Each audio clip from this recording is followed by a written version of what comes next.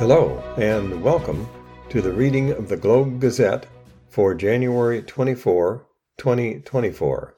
I'm your reader, Craig Shives.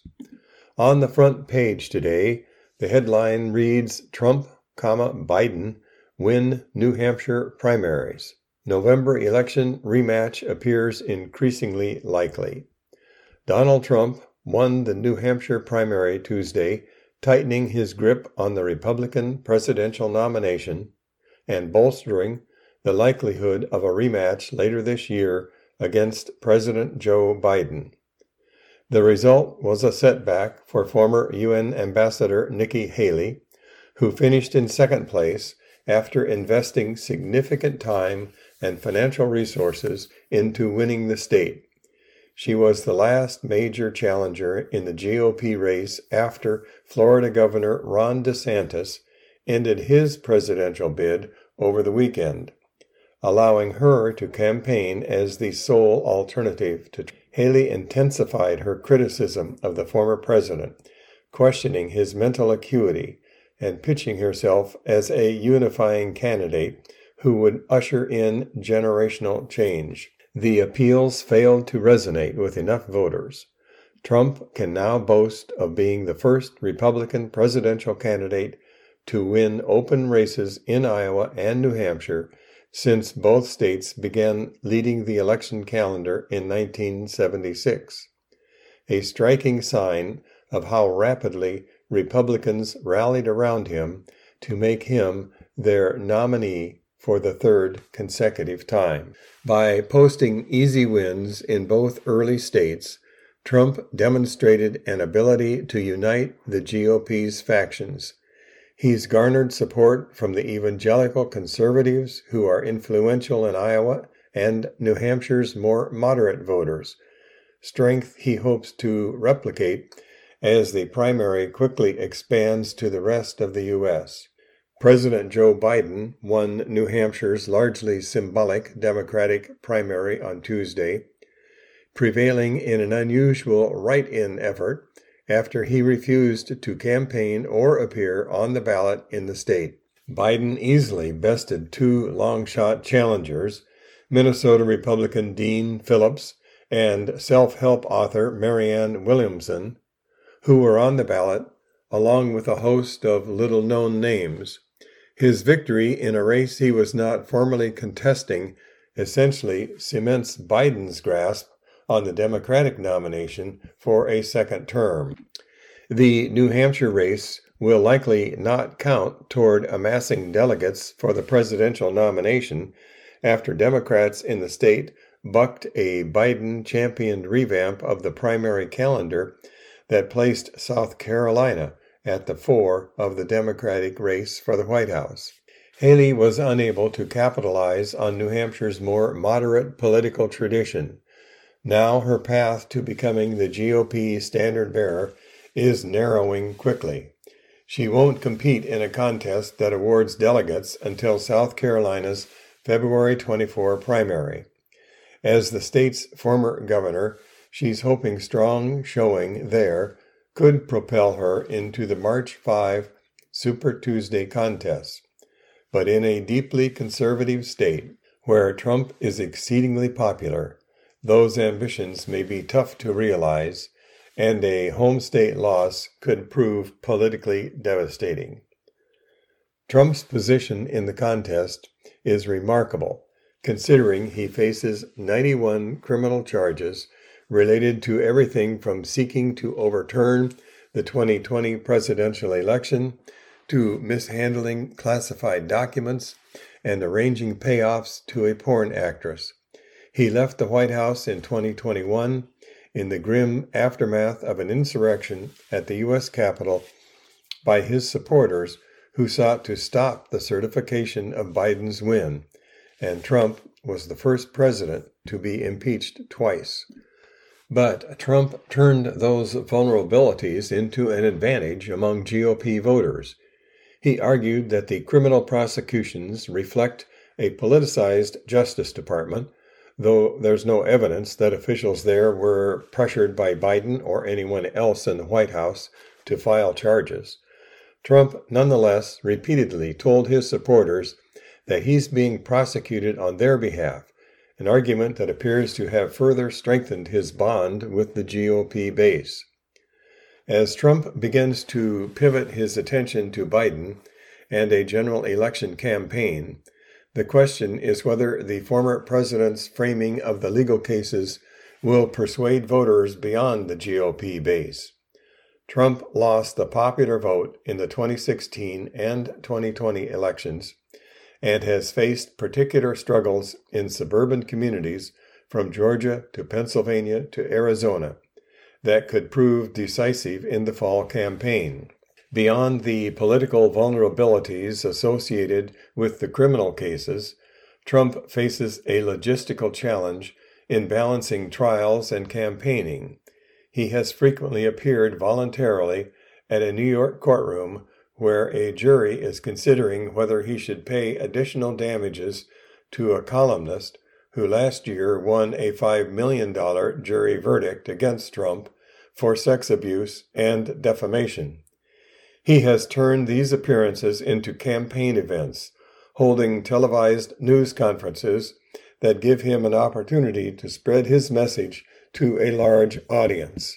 He has no choice but to appear in court when the criminal cases begin, which could happen later this spring. Biden faces his own challenges, though of a different magnitude. There are widespread concerns about his age at 81 years old. Dissent is also building within his party over Biden's alliance with Israel in its war against Hamas, putting the president's standing at risk in swing states like Michigan. Biden championed new Democratic National Committee rules that have its 2024 primary beginning on February 3 in South Carolina, rather than in Iowa or New Hampshire. That left him in something of an awkward position at the outset of the nomination process. Also on the front page, an article entitled "Israel Encircles Large Gaza City After 21 Troops Killed." Palestinian militants carried out the deadliest single attack on Israeli forces in Gaza since the Hamas raid that triggered the war, killing 21 soldiers, the military said Tuesday, a significant setback that could add to mounting calls for a ceasefire.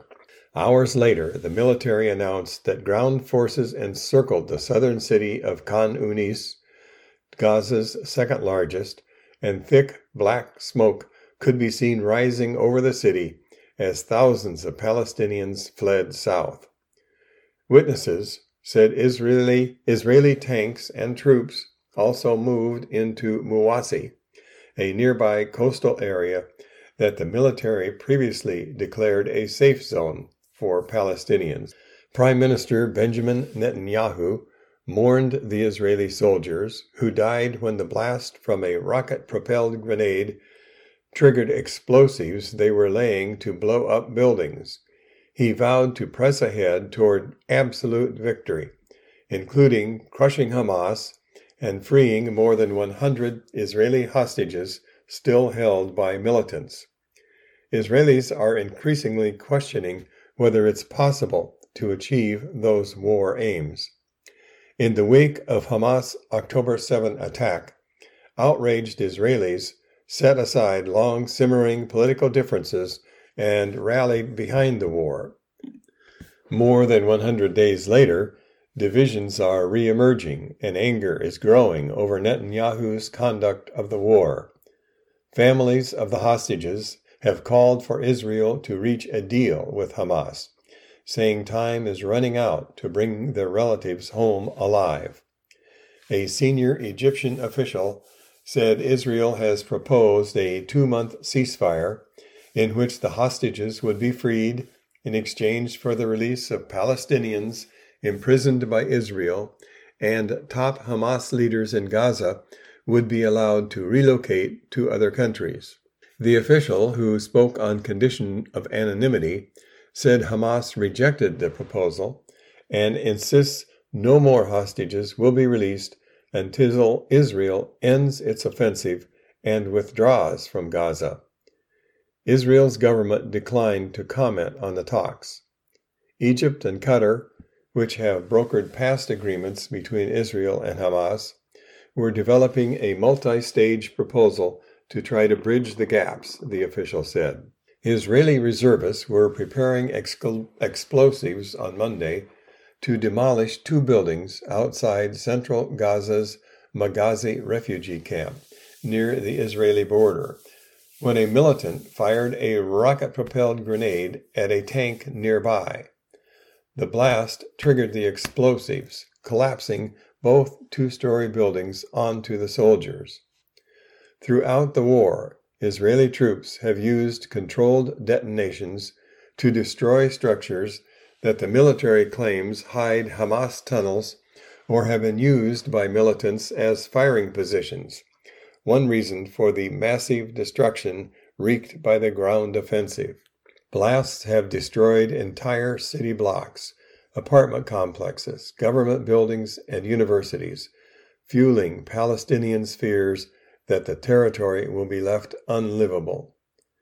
At least 217 soldiers have been killed since the ground offensive began in late October, including 3 killed in a separate event on Monday, according to the military.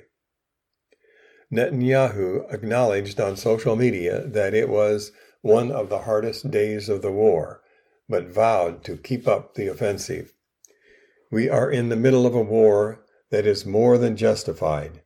In this war we are making big achievements, like the encircling of Khan Yunis, and there are also very heavy losses," he later said in a video statement. Israel launched its offensive after Hamas crossed the border October 7. The fighting killed more than 1,200 people, and militants abducted some 250 others. The offensive has caused widespread death and destruction, killing at least 25,490 people, the majority women and children, and wounding another 63,354, according to Gaza's health ministry. Its count does not differentiate between civilians and combatants. An estimated 85% of Gaza's 2.3 million people have been driven from their homes in a humanitarian crisis that has left 1/4 of the population facing starvation. With fighting raging in neighboring Khan Yunis city, witnesses said in the past few days Israeli troops and tanks entered parts of Muwasi.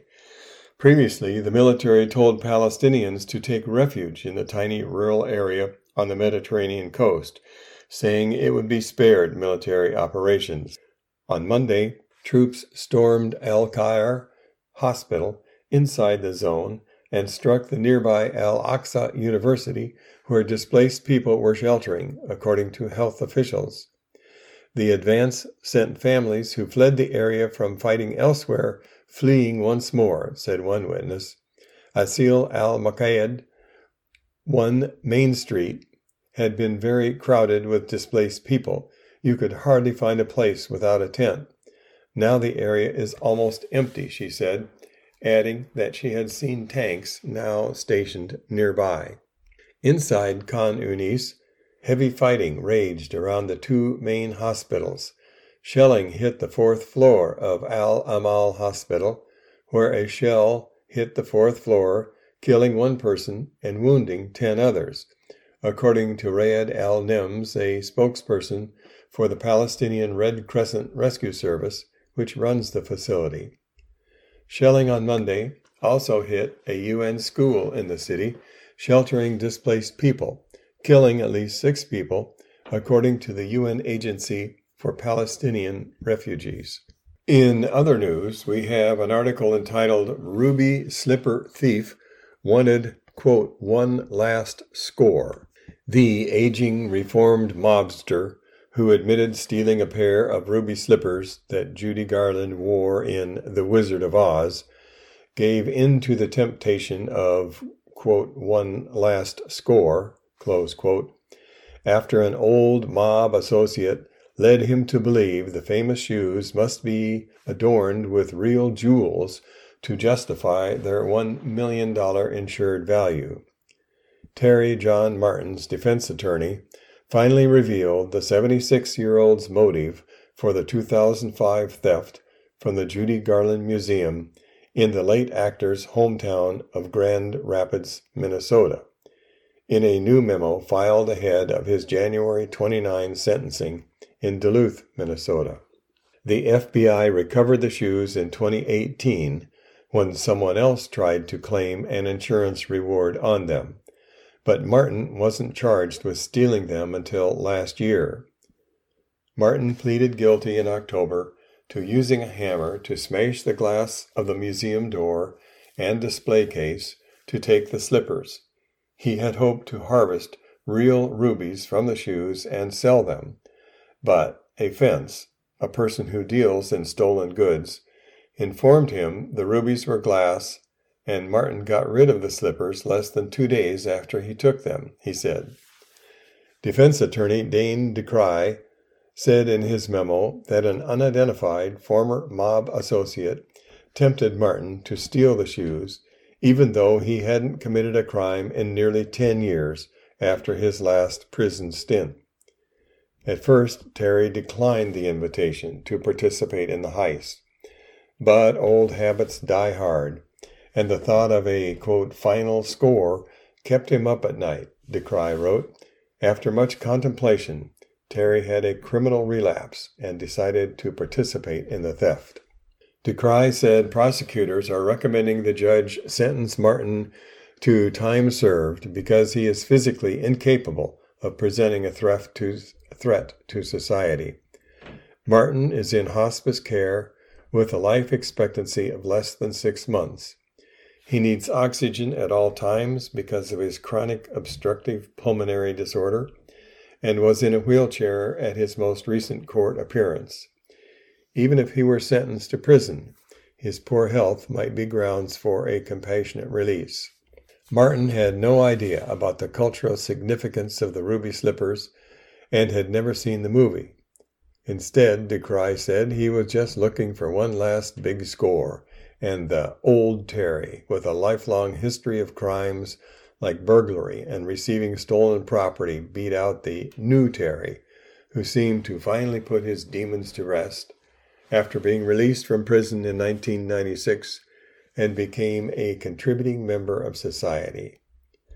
DeCry urged the judge to consider the major events of Martin's life when deciding whether a lenient sentence is appropriate. Martin suffered under a cruel stepmother who mistreated him and his 3 brothers so badly for several years that he left home at the age of 16 and began drinking and stealing. While on parole from prison, Martin's girlfriend became pregnant with twins, but he missed their birth after his parole was revoked.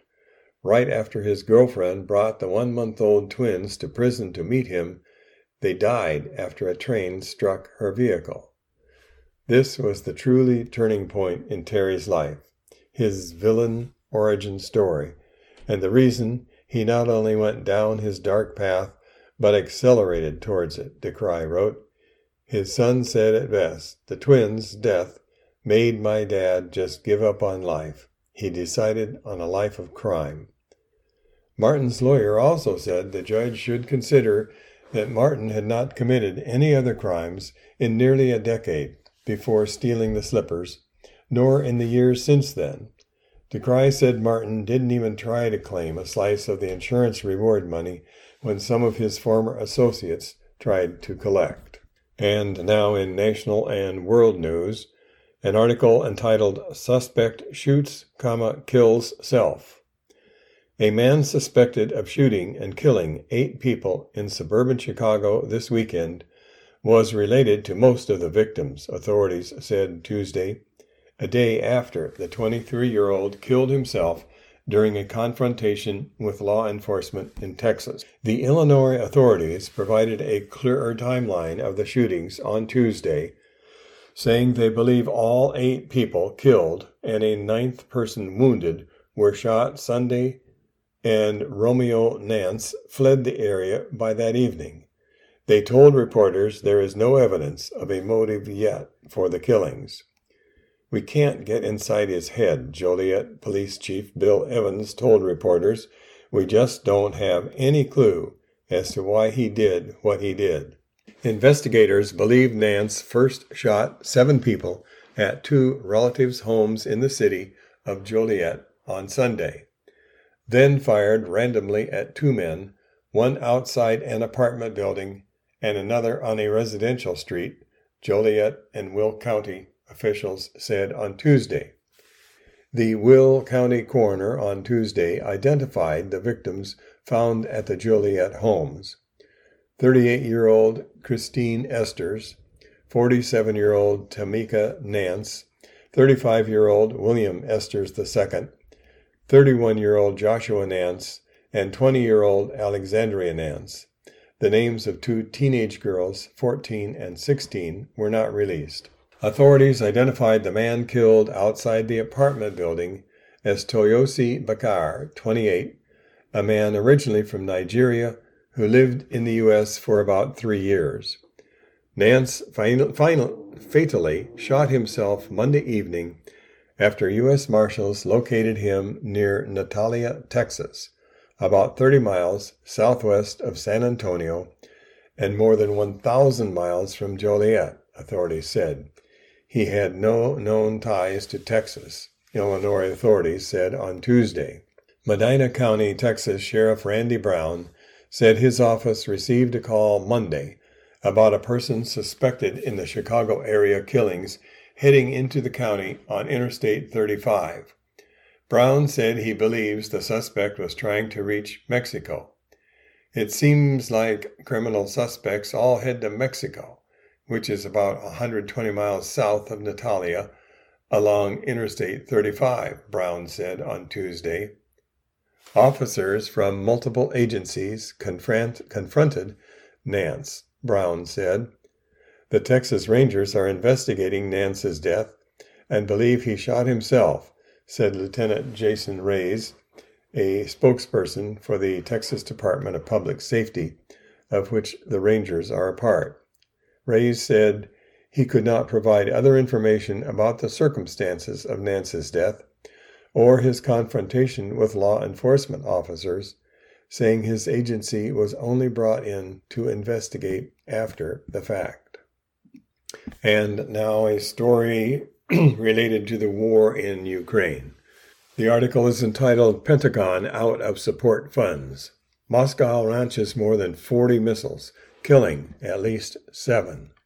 The United States is out of money for Ukraine, unable to send the ammunition and missiles that the government in Kyiv says it needs to fend off Russia's invasion. With the aid caught up in domestic politics, the Biden administration on Tuesday came empty-handed for the first time as host of the monthly meeting of about 50 nations that coordinate support for Ukraine.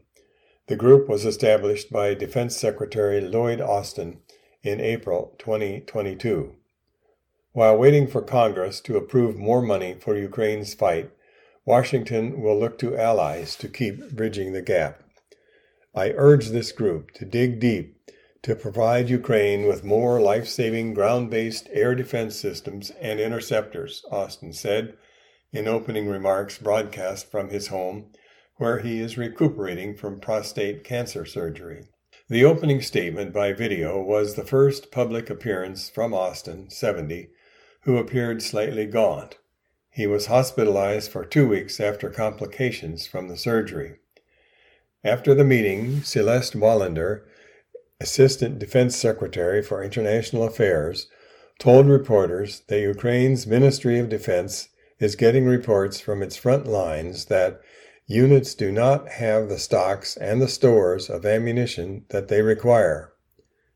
Meanwhile, Russian missiles struck 3 Ukrainian cities Tuesday, including its 2 biggest, killing at least 7 people and wrecking apartment buildings after Moscow shunned any deal backed by Kyiv and its Western allies to end the war. The barrage included more than 40 ballistic, cruise, anti-aircraft, and guided missiles, officials reported, in what the United Nations said appeared to be the heaviest bombardment since early January, when hundreds of Ukrainian civilians were killed. Ukraine's Air Force, whose defenses include Western-supplied systems, said it intercepted 21 of the missiles. The attacks keep Ukrainians on edge, while the 930-mile front line has barely budged. Both sides' inability to deliver major gains on the battlefield has pushed the fighting toward trench and artillery warfare. Analysts say Russia stockpiled missiles at the end of last year to press a winter campaign of aerial bombardment. And now an article entitled "Union Membership Rate Remains at All-Time Low." Organized labor made gains last year in auto hospitality industries. Unions commanded big headlines last year, but that didn't translate into higher membership rates, according to government data released on Tuesday. The U.S. Bureau of Labor Statistics said 10% of hourly and salaried workers were members of unions in 2023, about 14.4 million people. That is an all-time low, down from 10.1% of workers in 2022. The number of unionized workers in the private sector increased by 191,000 to 7.4 million last year. That includes workers at auto companies, Las Vegas hotels, and Hollywood studios, all of whom went through high-profile contract negotiations in 2023. But the percentage of unionized workers in the private sector, 6%, remained unchanged from the previous year, as unionization rates didn't keep pace with overall hiring. The National Labor Relations Board reported 2,594 filings for union representation in its 2023 fiscal year, which ended September 30. That was up 3% from 2022, and the highest number of filings since the 2015 fiscal year. But unionizing a workplace in the U.S. can be a long and arduous process if the employer does not support the union.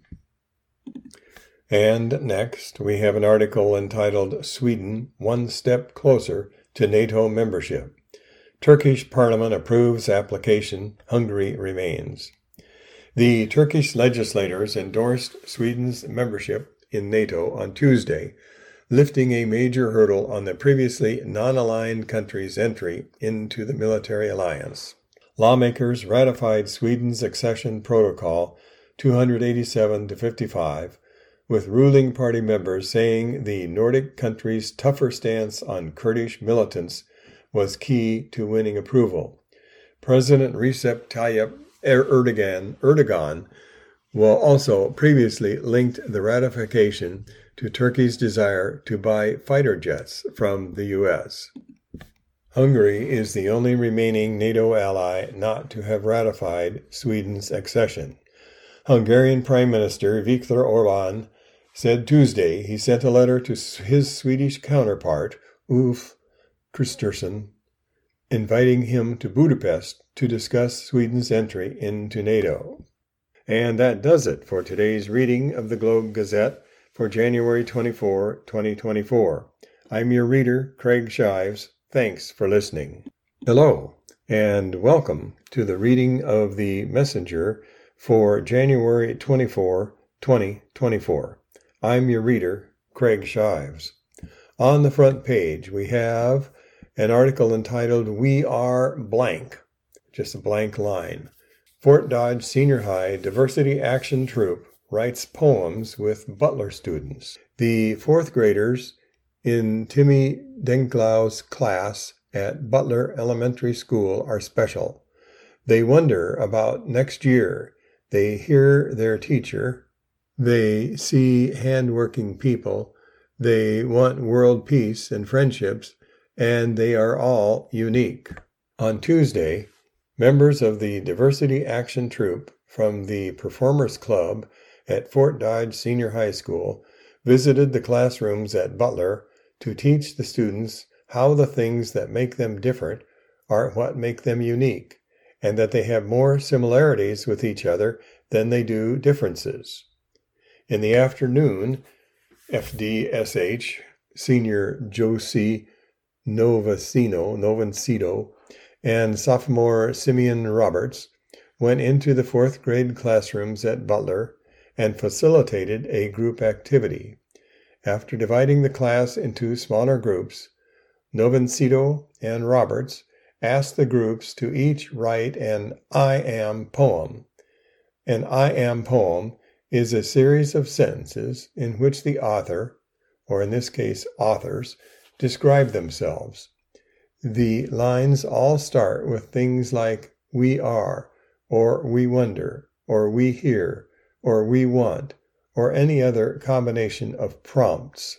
It's to make people see their uniqueness and what makes everybody different, but also to show them what brings them together, Novencito said. After the groups finished writing their poems, they presented them to the rest of the class. While each poem as a whole was unique, just like each student in the classroom is unique, some themes were echoed from group to group.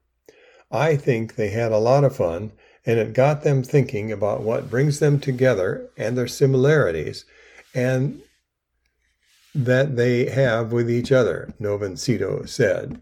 Also on the front page, article entitled, Bill Would Bring Biofuels to the Skies. Grassley, Ernst, Feenstra are supporters.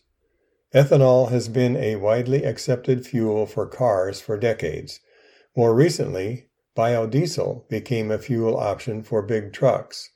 Now, federal lawmakers from Iowa are joining a bipartisan push to bring biofuels to the skies. Republican Senators Charles Grassley and Joni Ernst are co-sponsoring a measure to expand the use of sustainable aviation fuel. U.S. Representative Randy Feenstra, a Republican from Hall, is co-sponsoring the House version of the bill. An investment in the development of sustainable aviation fuel is an investment in our national security, our environment, and our farmers, Ernst said in a written statement. Grassley noted that embracing biofuels is a positive development for Iowa farmers and the environment.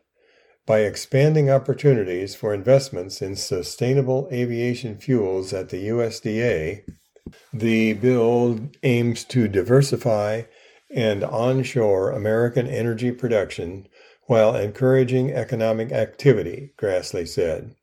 With this bill, the lawmakers dig into various federal rules and regulations with the goal of making it easier to produce sustainable aviation fuel in the United States. The bill is called the Farm to Fly Act. It would do these things: clarify eligibility for sustainable aviation fuel in United States Department of Agriculture programs, provide for greater collaboration and private sector partnerships for sustainable aviation fuel, provide a common definition of sustainable aviation fuel to enable U.S. crops to most effectively contribute to those fuels.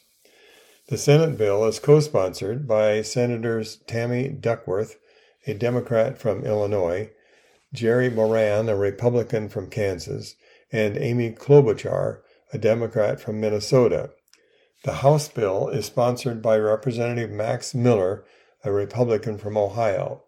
Feenstra is among 7 co-sponsors. The bills await action by congressional committees. Also on the front page, an article entitled Auditor, Low-Income Areas Pay More in Property Taxes. Iowans and private entities in lower income areas pay more in property taxes than those in wealthier areas, a report issued by Iowa Auditor of State Rob Sand found. In a news conference on Tuesday, Sand said the report was the first review of Iowa's property tax rates across the state in comparison to local income. The review documented the overall levies for every tax district, consolidated rates based on the levies of municipal, county, school district, and other taxing entities, and compared those with the median household income in each district based on U.S. Census Bureau data. The office found a correlation between higher income and lower property tax rates in Iowa. According to the report, every $1,000 increase in an area's median household income is associated with a 10.6-cent decline in overall property tax rate.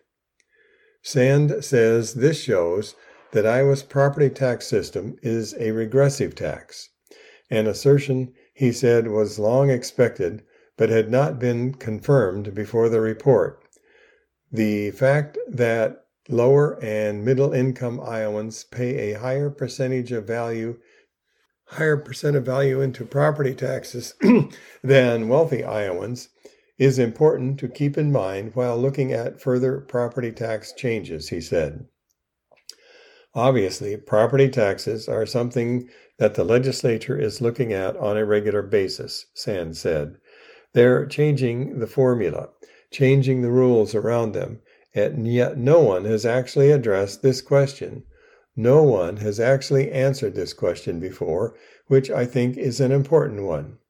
Sand said his office is not making policy recommendations based on this report. He also said the impact of the $100 million property tax cut signed into law in 2023 remains unclear. The law included levy rate caps for cities and counties, as well as property tax exemptions for veterans and seniors. Sand says 2023 law has created roadblocks. While he said he hopes the report will inform lawmakers' policy proposals on property taxes, Sand says he has not held meetings with legislators on the topic.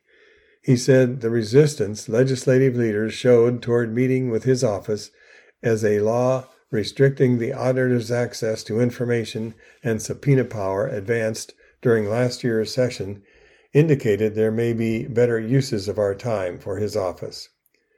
Sand is the sole Democrat to hold a statewide elected office following the 2022 midterm election. Republicans also control both chambers of the legislature, holding a supermajority in the Iowa Senate.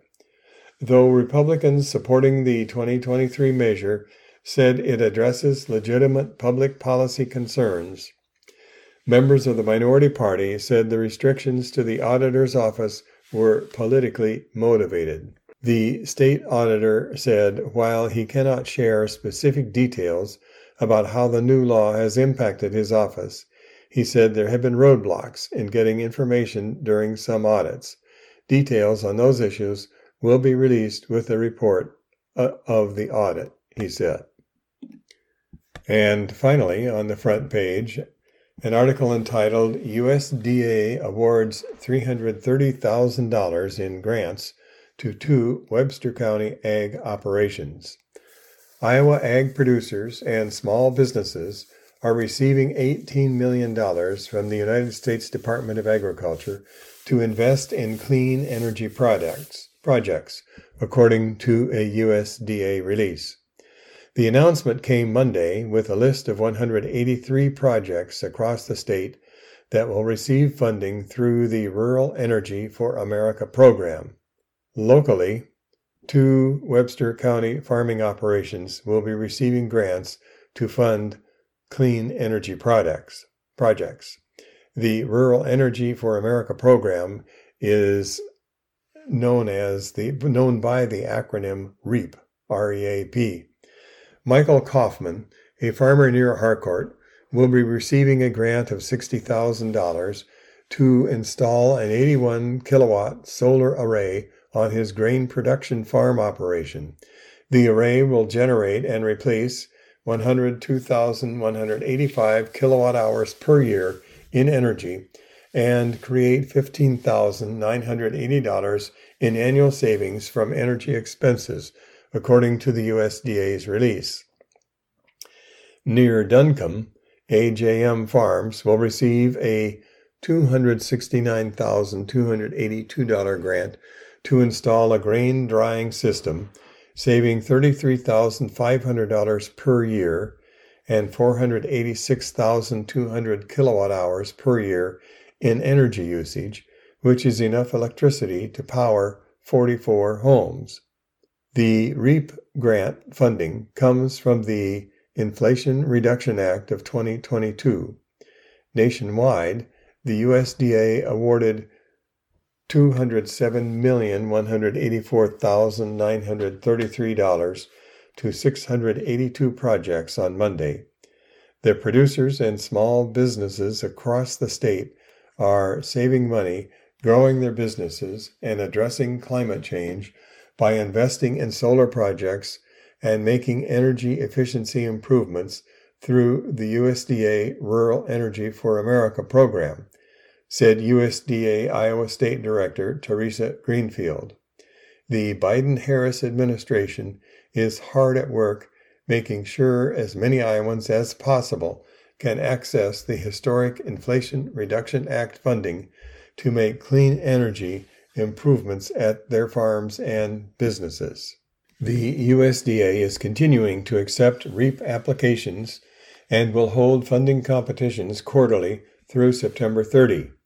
Other area grant awards include $50,232 to Douglas L. Phelps of Tetonka, $249,000 to Kenna Motor Company of Algona, $66,340 to Dumbuyer Inc. of Wesley, $165,414 to MHF LLC of Emmitsburg, $48,594 to Daniel Dre of Schaller, $33,040 to Kennedy Donald Dre of Early, $88,936 to Western Iowa Energy of Wall Lake, $113,711 to Curtis Dorenkamp of Belmont, and $64,779 to Woodley Farm LLC of Clarion. On page 2, we find an article entitled Trump Wins New Hampshire Primary as Rematch with Biden Appears Increasingly Likely. Former President Donald Trump easily won New Hampshire's primary on Tuesday, seizing command of the race for the Republican nomination and making a November rematch against President Joe Biden feel all the more inevitable. The result was a setback for former UN Ambassador Nikki Haley, who finished second despite investing significant time and financial resources in a state famous for its independent streak.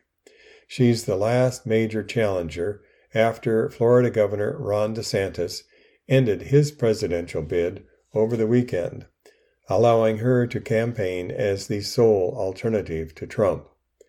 Trump's allies ramped up pressure on Haley to leave the race before the polls had closed, but Haley vowed after the results were announced to continue her campaign.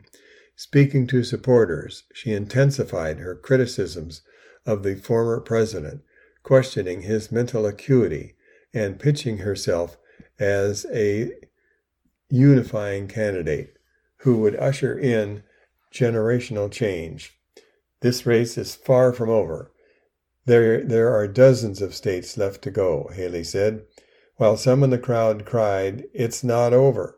Trump, meanwhile, can now boast of being the first Republican presidential candidate to win open races in Iowa and New Hampshire since both states began leading the election calendar in 1976, a striking sign of how rapidly Republicans have rallied around him to make him their nominee for the third consecutive time.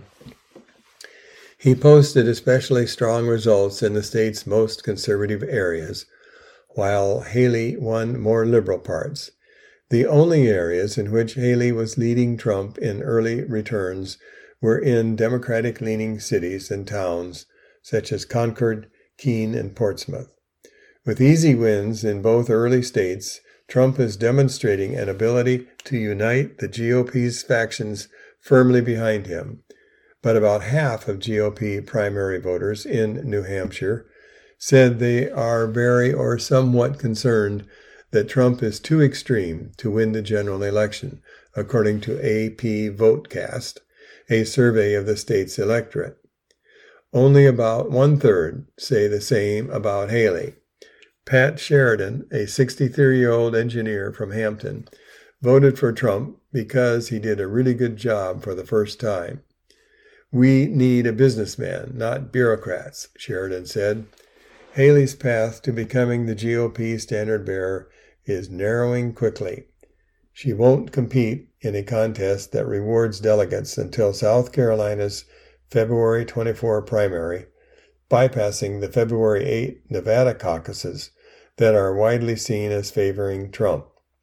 As South Carolina's former governor, Haley is hoping a strong showing there could propel her into the March 5 Super Tuesday contest. But in a deeply conservative state where Trump is exceedingly popular, those ambitions may be tough to realize, and a home state loss could prove politically devastating. And now an article from the Iowa legislature entitled "Bill Allowing Cameras in Nursing Homes Advances with No Industry Opposition." Lobbyists said they try to kill the bill in 2024, but now say they're neutral. 8 months ago, nursing home lobbyists said they'd work this year to kill legislation allowing cameras in nursing homes, but on Tuesday they said they were neutral on the idea. The bill in question, House File 537, would prevent nursing homes from prohibiting the use of so-called granny cams that provide families with a video feed of activity inside a resident's room. For residents who reside in a shared room, the roommate would have to agree to the use of the camera, and a notice posted to the door would alert visitors and staff to the presence of the camera. For the past several years, the bill has faced stiff opposition from the nursing home industry and hasn't advanced. On Tuesday, however, the 3-member House Health and Human Services Appropriations Subcommittee unanimously agreed to forward the bill for consideration by the full committee. At Tuesday's meeting, Brent Willett, the head of the Iowa Healthcare Association, which lobbies lawmakers on behalf of nursing homes, told representatives that IHCA took no position on the bill in 2023 and that it remains neutral on the bill in 2024. IHCA was neutral on the bill in 2023, and we're currently neutral on the legislation today, Willett said. We're in the process of organizing our thoughts, and we just ask for the opportunity to work with the committee as this process unfolds. Chairman Representative Joel Fry, a Republican from Osceola, said, "I want to thank the lobby because you and I have worked on this in various ways together. Certainly, we've had some tough conversations over the last few years on this bill, but with the goal being that we provide for Iowans safe, high-quality health care in our facilities." In taped conversations posted to the IHCA website last year, the association's lobbyists told the owners and administrators of Iowa's nursing homes that they had worked hard to kill the cameras in nursing homes bill, and that they would do so again in 2024. In the opening days of the 2023 session, IHCA lobbyist Maria Bentrott told association members she and a colleague had been successful in redirecting a legislator who was backing the measure. Then in March 2023, Bentrott told IHCA members the bill was something we've opposed for many, many years. She added, "I'm happy to say that yesterday we were able to kill that legislation. That is good news. That was on the House side of things. The bill never had legs in the Senate. We talked to them very early on, and we were able to get them to a point where they agreed that camera legislation was not something that they would make an issue this year. So we were confident we would be able to kill the bill, but we didn't even want it to get to a subcommittee in the House, and we were successful and preventing that from happening. So that is a big win. That is good news for us. In April 2023, Ben Trott again spoke of IHCA's efforts to fight cameras in nursing homes, telling the nursing home owners that the association was kind of locked and loaded and ready to go on this. We were able to kind of squash that very early in the session and get that off our plate. After the session ended in May 2023, Ben Trott warned IHCA members the issue is likely to resurface in 2024.